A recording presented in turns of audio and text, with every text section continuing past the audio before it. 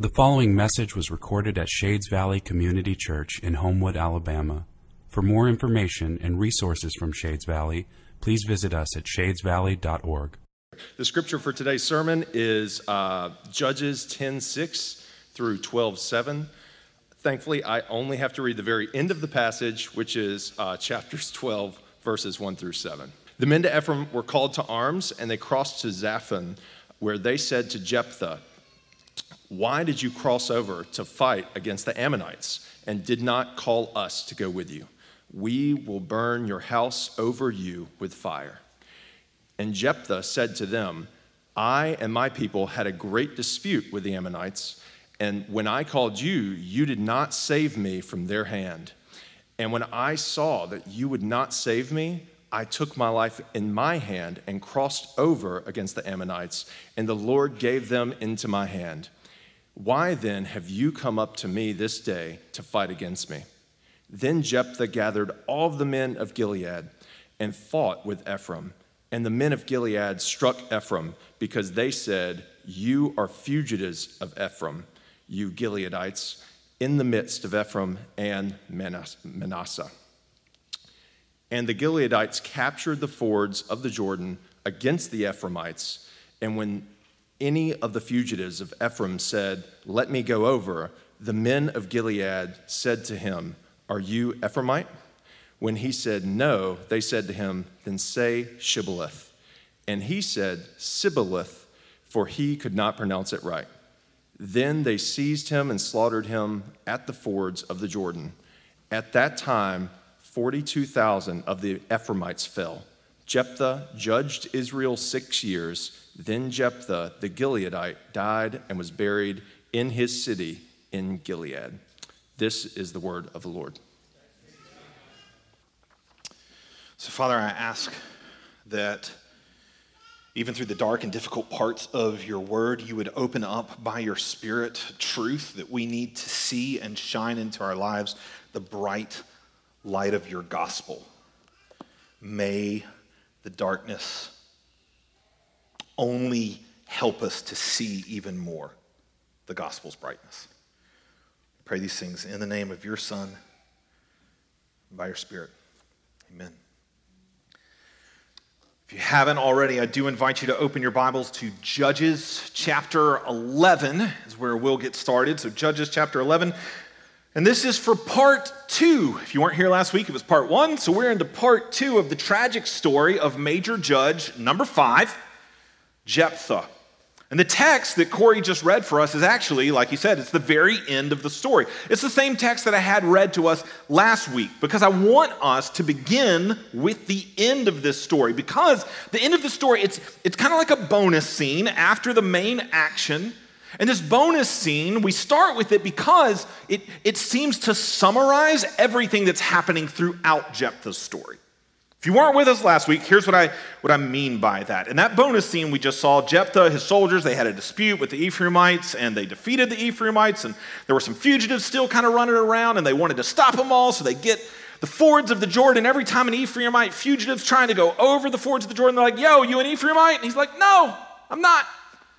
And they use a clever linguistic test to see if he's telling the truth. They try to get him to say Shibboleth, because Ephraimites could not pronounce that word correctly. It would give them away, which is why, if you look up the word Shibboleth in your dictionary, which we all still own, no, just go to dictionary.com. If you look up the word Shibboleth, we use it today to mean a distinguishing mark, something that shows a people group or an organization or something that you belong to. It's like a dead giveaway. Like, for instance, if I tried to claim to be a member of the Clean Shaven Club, there is a dead giveaway, a shibboleth, as it were, on my face that says I don't belong. That's what's happening with the Ephraimites whenever they try to say shibboleth. They cannot hide the people to whom they truly belong. They cannot hide the culture they've been shaped by. Last week, we saw that is what makes this scene the perfect conclusion to Jephthah's story. because it summarizes what God is doing throughout the whole thing. Namely, God is looking at his people and saying, say Shibboleth. In other words, Israel, you claim to be my people. You claim to be the people of God. God says, say Shibboleth. Let the realities of your life reveal the people to whom you really belong. Let them reveal the culture you've been shaped by.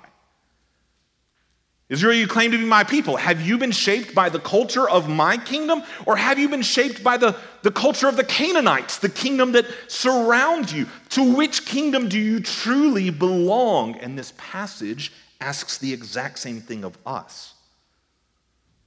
Like, we can claim to belong to the kingdom of God, to be a part of the people of God,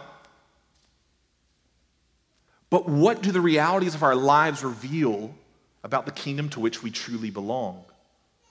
The culture which we've been shaped by. I told you last week that there are 4 realities in this story. 4 realities that serve as like a mirror. They help us to see ourselves and see if we do indeed belong to the kingdom of Christ or if we belong to the kingdoms of this world. If we've been Canaanized, as it were, shaped by the cultures that surround us.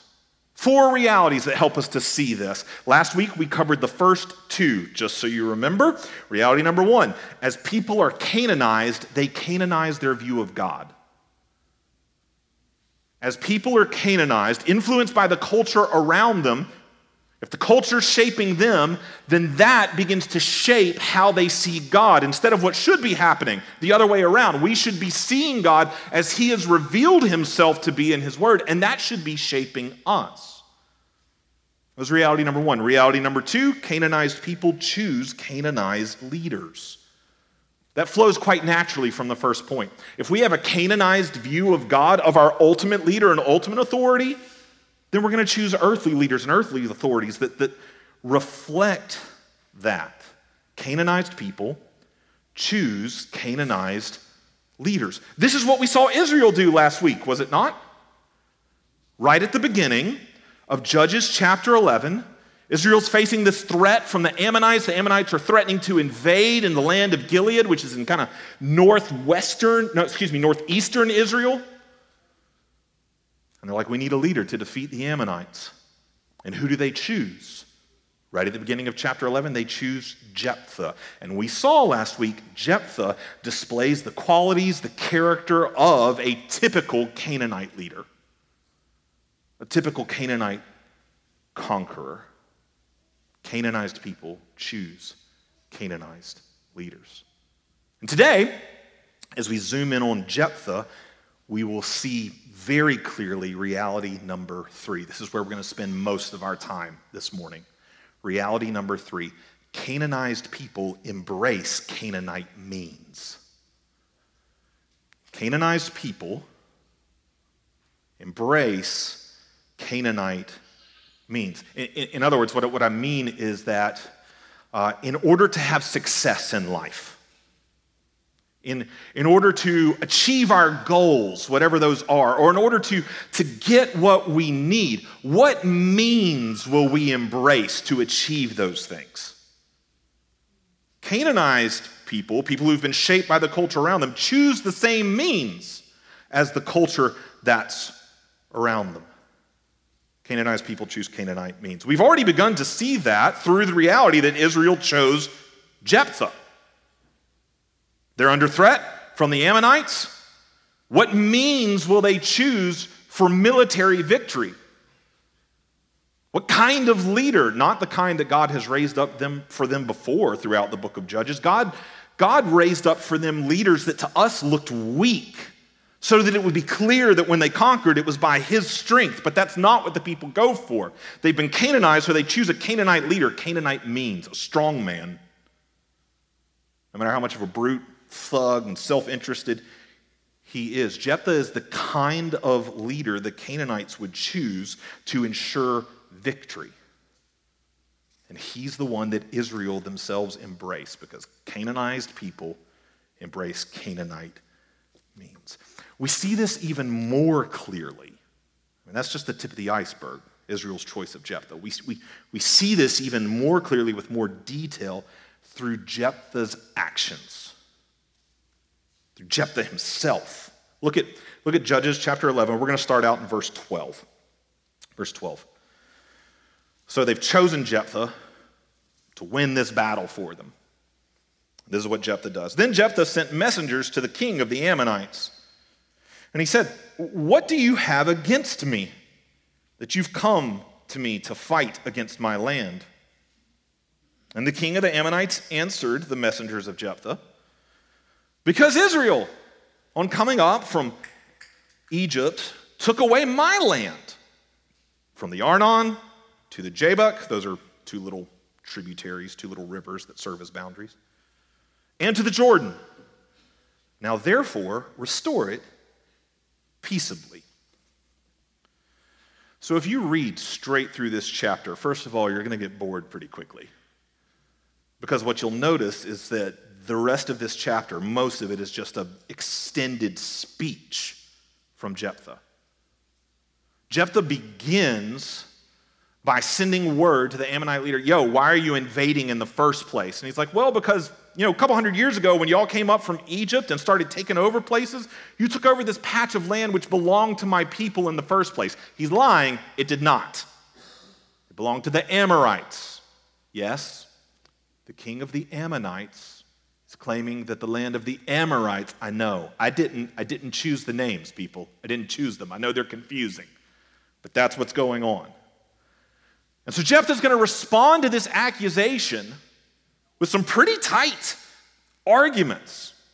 Verses 15 to 27 is going to be nothing but Jephthah blabbering on about history and theology and chronology. And this is unique. We've never encountered anything like this before in the book of Judges. None of our other judges have gone into like a soliloquy. If you read through this, you might find yourself asking, why? Why is our author devoting so much space to what Jephthah has to say? Especially when it's all going to turn out to have no effect whatsoever. Look all the way down to verse 28. Verse 28. But the king of the Ammonites did not listen to the words of Jephthah that he sent to him. That's it. And the story moves on. Like what's the point in giving us all of Jephthah's pointless words? Shades, it's because biblical authors communicate their message in a multitude of ways, and one of those ways is space. Any time the Bible gives extended space to something, you need to ask why. There's a reason. And I believe the reason we get so much space dedicated to what Jephthah has to say right here is because we are meant to see.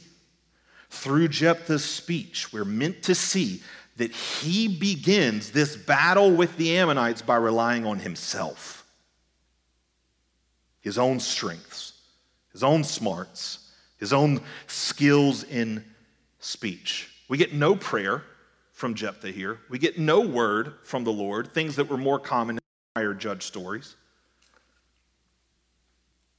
We just get him relying on his own diplomatic skills, which are good. Like, read through this entire story. Every time Jephthah speaks, like, he's a good speaker. His name actually means, so Jephthah means he has opened. He has opened. Likely a mom would choose such a name for her son to thank whatever God she worshiped. And God has opened the womb to give my son life. So get this. Jephthah's very name admits that his life depends upon God. But ironically, he lives that life depending upon himself. And why not? I mean, every time he opens his mouth, he reveals his giftedness in speech and seemingly gets his way. Perhaps that's what Jephthah took his name to mean. He has opened, meaning I open my mouth to achieve what I want in life by my own means. The means that I need are that of my own strength, my own smarts, my own skills. Is this not what we've seen repeatedly in Jephthah's life? If you remember from last week, all the way back up in verse 3 of chapter 11, we saw Jephthah is a self-made man. who's very able to just gather others around himself, natural-born leader. You read back through verses 4 through 11 of this chapter, and he shows off his powers of speech as he bargains with the elders of Gilead to get his way. Promises, yeah, I'll lead your army against the Ammonites as long as you promise to give me leadership of all of you once this is done. Jephthah is very used to living, relying upon himself, and this is the exact same thing we see all throughout verses 15 to 27. Jephthah relying on his own strength as he makes his arguments with the king of the Ammonites. He makes 3 arguments. I'll summarize them for you real quick. Verses 15 to 20, Jephthah makes a historical argument. A historical argument. He tells the king of the Ammonites, look, you're saying we stole your land? That never happened. Israel never stole this land. In fact, the land didn't even belong to you. It belonged to the Amorites. And when we came up from Egypt, we did not attack the Amorites. The Amorites attacked us. Because of that, he makes argument number 2, a theological argument. This is in verses 21 to 24. He says, because the Amorites attacked us needlessly, God gave them into our hand. And therefore, God gave us the land. And then he sums it all up in verses 25 through 27 with a chronological argument. Basically, he says, look, this land has been in our possession for 300 years. Why are you just now trying to pick a fight over it? Jephthah's logic is tight. He's made a really good argument, but it's one that betrays where his trust actually lies in his own strength. I can show you that in all 3 arguments. In his historical argument, Jephthah actually mixes up facts and conflates events, likely on purpose in order to make his case stronger. In other words, he's relying on his own persuasive powers of speech to win this argument. In his theological argument, you read through that, he doesn't just appeal to Yahweh, he also appeals to pagan gods, saying to the Ammonites, look, you'll agree with this principle. Each god of each people distributes their land, gives their land to them. So you, Ammonites, need to be satisfied with the land that's been given to you by your gods, and us satisfied with the land that's been given to us by ours. In other words, Jephthah's syncretistic. That's where you take whatever religion you have and you combine it with the religions of the cultures that surround you. Jephthah sees Yahweh as one amongst many gods. And he relates to Yahweh the same way that all the pagan cultures around him relate to their gods. As a divine being to be manipulated, coerced into giving you what you want.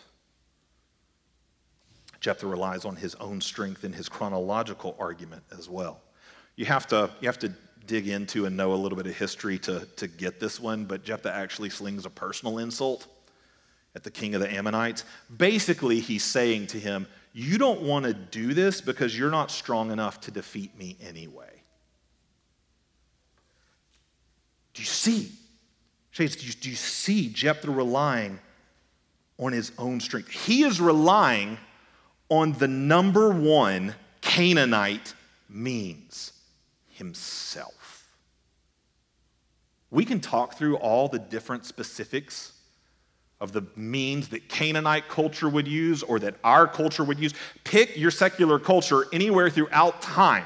We can talk through all the specific means that those cultures employ in order to try and get what they want, but they all boil down to the same root of self-reliance. That's where Jephthah's trust lies. Does ours? Like, do I rely upon myself? Is that where my trust and my faith is ultimately put? In my own strength, in my own skill, in my own smarts? This is what lies at the very heart of sin. Is it not what lies at the heart of our first parents' sin in the Garden of Eden? They turned away from trusting in God to trust in who? To trust in themselves. Their own wisdom, their own ability to determine right and wrong and be masters of the universe. Shades, do we do the same? And please, Hear my heart right here. When I ask the question, do we do the same? I'm not talking about, do we ever sinfully rely on ourselves? Of course we do. I'm not saying, do we ever sinfully rely on ourselves? I'm talking about the disposition of our hearts, the trajectory of our lives. Of course we will all rely upon ourselves instead of the Lord throughout our life. I do this all the time, but Shades, I can unequivocally say the disposition of my heart, the desire of my life is to live relying upon the Lord. That's my trajectory, no matter how often I fall short of it. I want to live with Jesus as my King. That is what I'm asking. Is the disposition of your heart to be your own king or to embrace Christ as king? We're going to face this question all throughout the end of the book of Judges. Judges is going to ramp up. Throughout its conclusion, we are going to hear a certain refrain echoed fourfold. It's this: in those days, there was no king in Israel. Everyone did what was right in his own eyes. To many people, that statement sounds like the greatest thing. No king, no ultimate authority except for me and myself. Absolute autonomy to determine who I am and the trajectory of my life. I submit to no one but myself. Does that sound like the greatest thing to you? Is that the trajectory of your life, or do you embrace Christ as king? Canaanized people embraced Canaanized means. Fundamentally, that is their own strength. This is what we see Jephthah do. And it doesn't work. Verse 28, once again, the king of the Ammonites did not listen to the words of Jephthah. But Shades, this moment right here, this is precisely where we see God pour out his grace lavishly. Jephthah in the depths of his sin. This is where we see God pour out his grace lavishly. Look at Judges 11 and verse 29, the very next verse. Then the Spirit of the Lord was upon Jephthah. That verse gives us whiplash as we read through this story. What? The Spirit of the Lord was upon Jephthah. And he passed through Gilead and Manasseh and passed on from Mizpah of Gilead. And from Mizpah of Gilead, he passed on to the Ammonites. The Spirit of the Lord comes upon Jephthah and empowers him. Like, get this. Where Jephthah's own strength and own skills had failed, God meets him in that moment and lavishly, graciously, undeservedly supplies his power. And Jephthah's empowered. He's able to go throughout the land, gather the army that he needs. God is graciously supplying the strength for victory. Why? Because he's that kind of God. Gracious. God of grace. If you were here last week, do you remember this is exactly what we saw in chapter 10 and verse 16? Chapter 10 and verse 16, you can go back and read it. This is right after the entire nation of Israel has rebelled against God. They deserve nothing but judgment. What do we see in Judges 10:16? We see God's compassion well up in his heart over his people's misery and suffering. And now, right here in Judges 11, we're seeing that welled up compassion overflow into their lives. Even through a Canaanite-like leader. The Lord can use even a Jephthah. He graciously pours out his Spirit to save his people from their suffering. And Shades, I am so thankful. Because you know what this means? This means several things. First of all, it means that there is God's grace. God's grace can be extended to me. God's grace can be extended to any leader who missteps, to any Jephthah. And he can work through a broken leader to still bless his people. I'm thankful for this because it means all that. And it means even more than that. You know, I was thinking about this just as I was reading through this passage. God working through Jephthah in this situation, it means, Shades, when you find yourself, I wonder if you've ever been in this place before, you find yourself in a place where God has worked in your life, poured out his Spirit in your life through a leader. And then later, it comes to light that that leader was living like a Canaanite. And you begin to wonder, was I really even experiencing the Lord? Does everything that happened in my life so powerfully, is all of that invalidated now? What does this say about me and my discernment and my judgment? I think what we see right here through Jephthah and the way that God works to save his people is no, that does not invalidate the work that God did through that kind of leader in your life. He works through Jephthahs all the time because he loves his people. He loves you. And he loves Jephthah's too,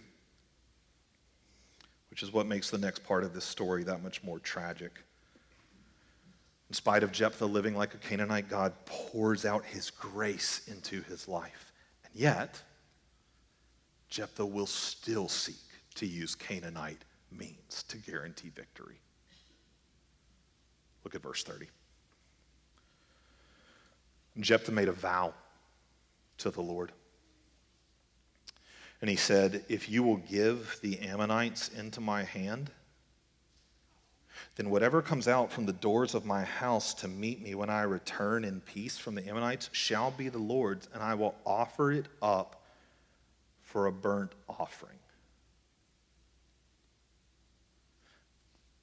God's Spirit had already come upon Jephthah for victory.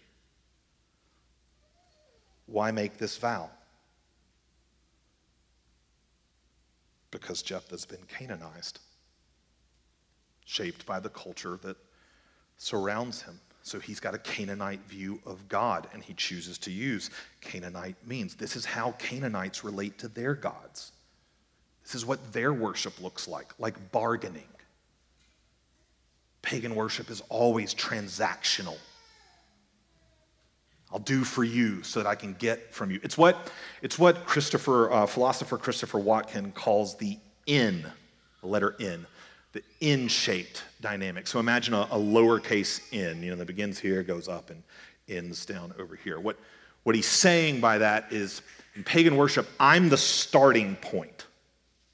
Start with me and my self-reliance. Even in how I'm relating to God, I'm relying on myself and the works that I can do in order to make my God move. Start with me, and I make some offering, I make some promise to God so that he'll give me what I want. You see the N-shaped dynamic there. It's transactional worship. It's manipulating or using God himself as a means. It's Canaanite thinking.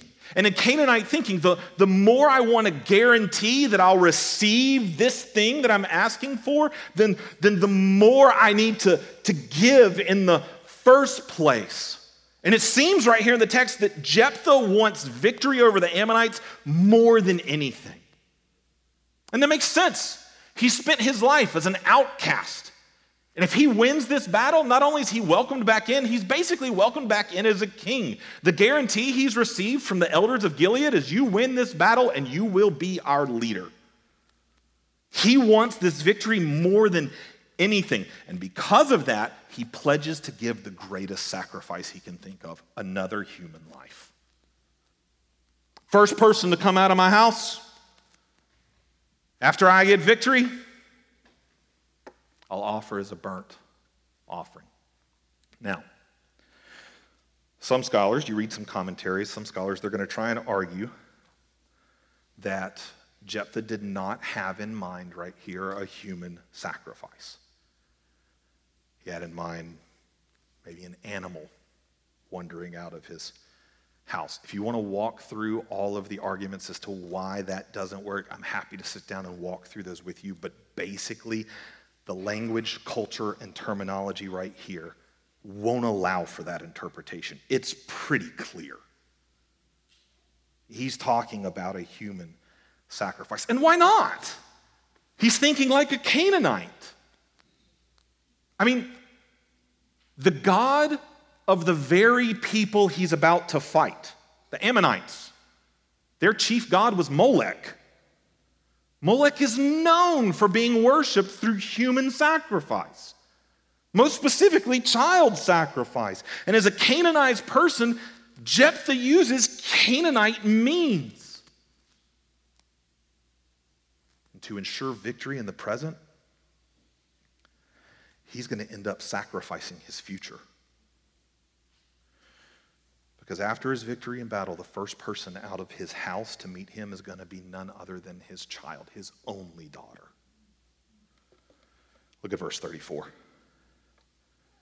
Then Jephthah came home at Mizpah. This is after he's won. Behold, his daughter came out to meet him with tambourines and with dances. She was his only child, Yahid. Remember that. Besides her, he had neither son nor daughter. And as soon as he saw her, he tore his clothes and he said, "Alas, my daughter, you've brought me very low." Don't know why he's placing the blame on her. "And you have become the cause of great trouble to me, for I have opened my mouth." Just like his name, he is opened. "I have opened my mouth to the Lord, and I cannot take back my vow." Yeah, he could. Just read Leviticus 5 or Leviticus 27. There are absolutely provisions in the law for the nullification of vows that are in contradiction to God's word. But Jephthah doesn't relate to God through the lens of his word. He relates to God through the lens of Canaanite culture. And in Canaanite culture, you dare not break a vow to a god, lest you incur a curse. So in great tragedy, Jephthah's daughter, she's allotted 2 months to go away and to mourn with her friends, to mourn her virginity. In other words, to mourn the fact she'll never marry, she'll never have a family, she'll never live to see old age. And we know that because of verse 39. "And at the end of the 2 months, she returned to her father, who did with her according to his vow that he had made." Again, some scholars will try and say that this does not mean he sacrificed his daughter literally, but metaphorically. That's why she mourns her virginity. They'll say it means that he dedicated her to tabernacle service. Tabernacle service dedication never actually meant that someone could never marry or have children, so that interpretation makes no sense on its face. There's a lot more reasons than that. You got to do a lot of interpretive gymnastics to try and pull off that reading. The plain meaning of the text is that he offered her up as a burnt offering, which agrees with the overarching darkness and deepening darkness and theme we've seen in Judges. The theme throughout Judges is God's people becoming more and more like the Canaanite culture that surrounds them, until that indeed affects the judges themselves. I think him sacrificing his daughter is precisely what we see. Part of the reason I think that is because of Psalm 106. I've read you this psalm before during this series. Psalm 106 speaks specifically about different things that happened during the days of the judges. This is what it says in verse 37. "They sacrificed their sons and their daughters to the demons. They poured out innocent blood, the blood of their sons and their daughters, whom they sacrificed to the idols of Canaan, and the land was polluted with blood." Because Canaanized people use Canaanite means. Sacrificing anything for the sake of victory, to get what I want or what I think I need. Shades, do we do the same? Are we willing to sacrifice? What are we willing to sacrifice in order to get whatever it is that we think we need or want in life? Last week we talked about the fact that there are a lot of people, there are a lot of Christians within our culture that think what we need more than anything is political victory. Are we willing to sacrifice anything to get it? Even in our own integrity. Am I willing to sacrifice my children's trust in me and the integrity of my faith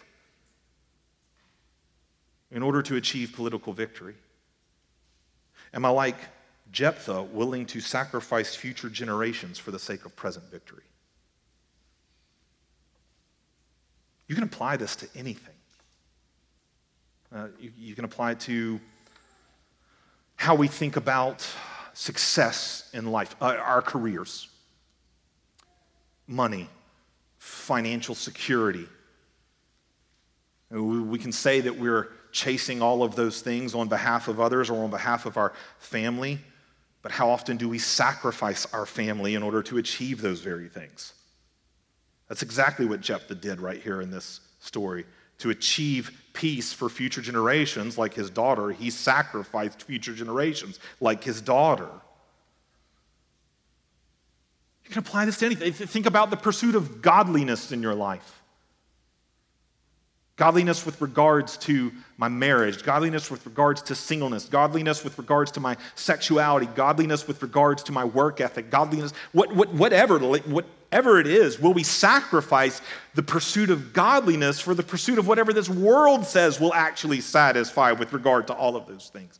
Will we embrace Canaanite means in order to guarantee the victory we think we need?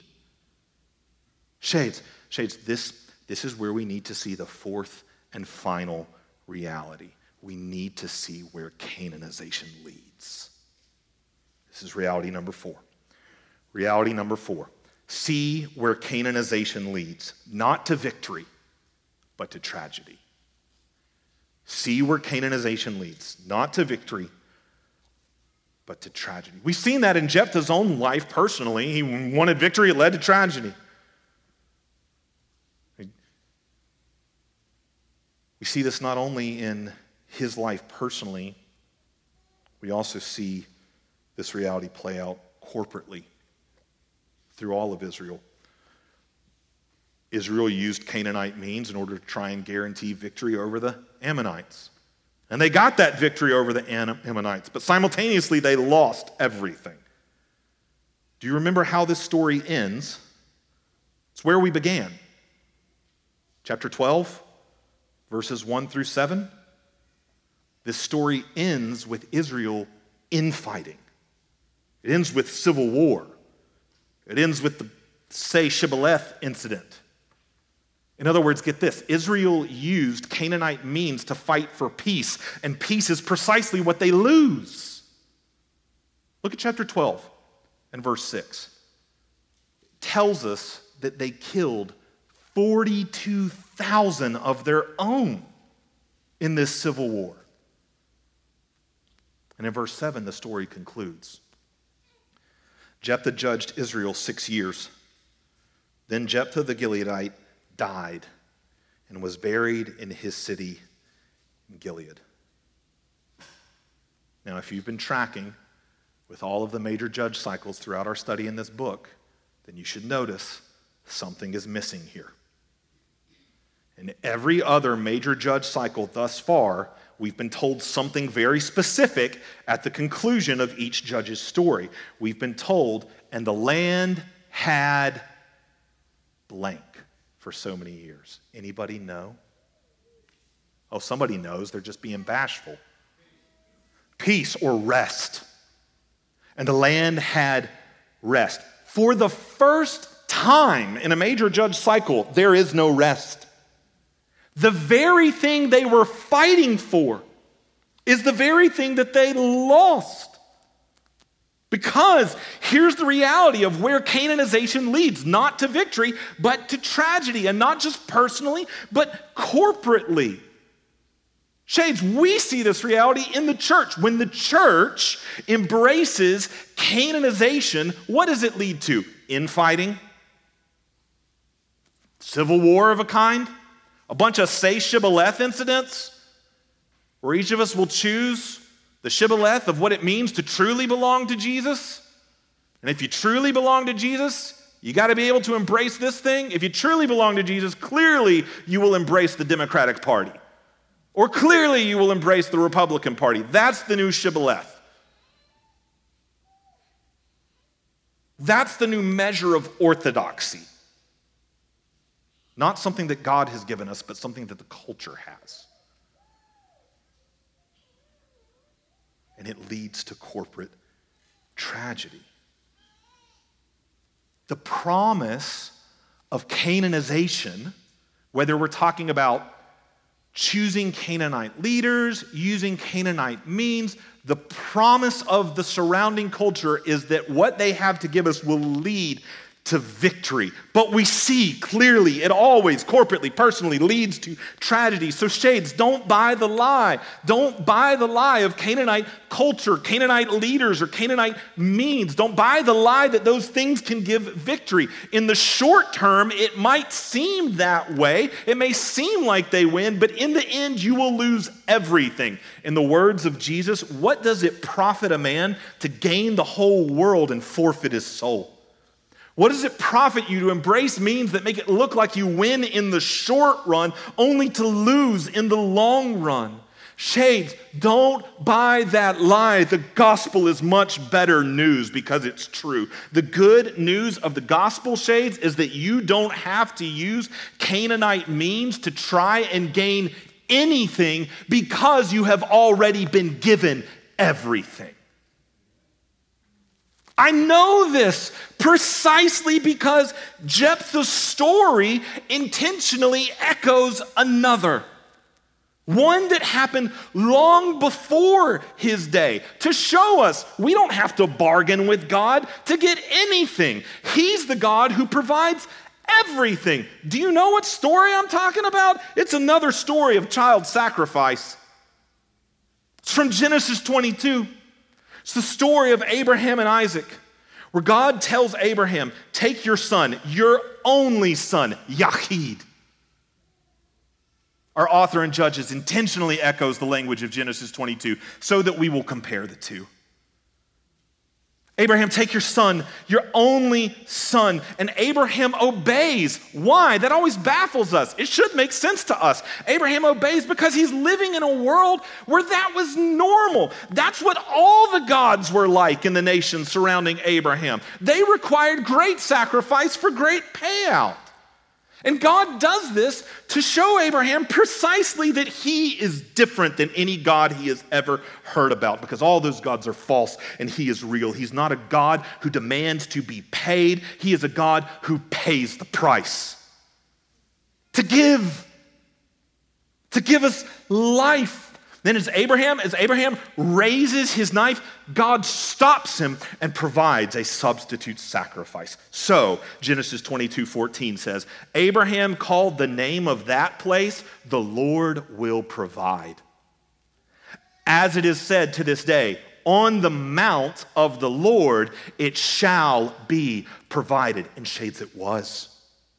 On the mount of the Lord it was provided, on Mount Calvary, God's only son, Yahid, his only son, Jesus Christ, provided himself as the perfect substitute sacrifice. For God himself had vowed, covenanted to give his own life for yours and mine. Get this, Jephthah opened his mouth with a vow and it brought death. God opened his mouth with a vow, a covenant, and it brought us life through Christ. And so we live, shades. We live not like Canaanites with their in-shaped dynamic of using my own strengths and my own smarts and my own skills to get what I want from the gods. No, we live with what philosopher Christopher Watkin calls a U-shaped dynamic, where God, it begins with God, and he has already given us total victory. We just receive and rejoice. We receive and rejoice. Even when it looks like we are losing in this life. We know that in the long run, Jesus has already won. And so we rest. We rest in him instead of rushing to use Canaanite means to try and achieve victory. No, we know that ends in tragedy. We rest in the victory that we've already received. Shades, this is how we say Shibboleth. This is how we show that we belong to the people of God. We are a people who rest in the victory that he has won. We are a people who do not freak out in this world thinking that we have a victory we need to win. The fight is fought. It is finished. Death is defeated. Jesus has won. This is how we know that we belong, and how we show that we belong to Jesus. We rest in him. And here's the deal, right here at the end. If you're like Jonathan, that's great, but it's too late for me. It's too late because as you've been talking, I've been holding up this mirror of Judges 10 through 12 to see if I've been Canaanized. And as you've been talking, I mean, just honestly, I look way too much like Jephthah. Way too much like Israel in Judges 10 to 12. I'm completely Canaanized, and I know it, so I can find no rest. If that's you, dear brother and sister, I would say the goodness of the gospel is precisely for you, because Jesus came to save Jephthahs too.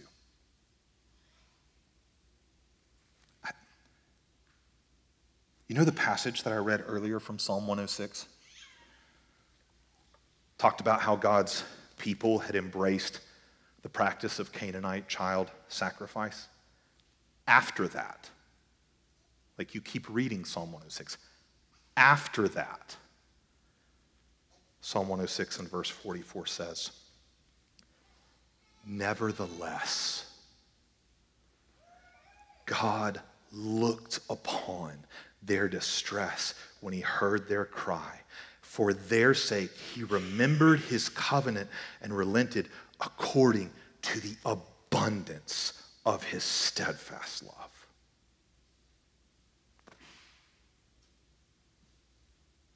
I don't care what you got to throw at the gospel. It responds with nevertheless.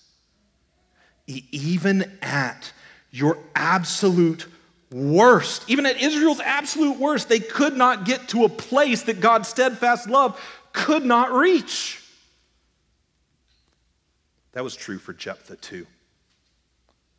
I can't prove it, but I think we see that.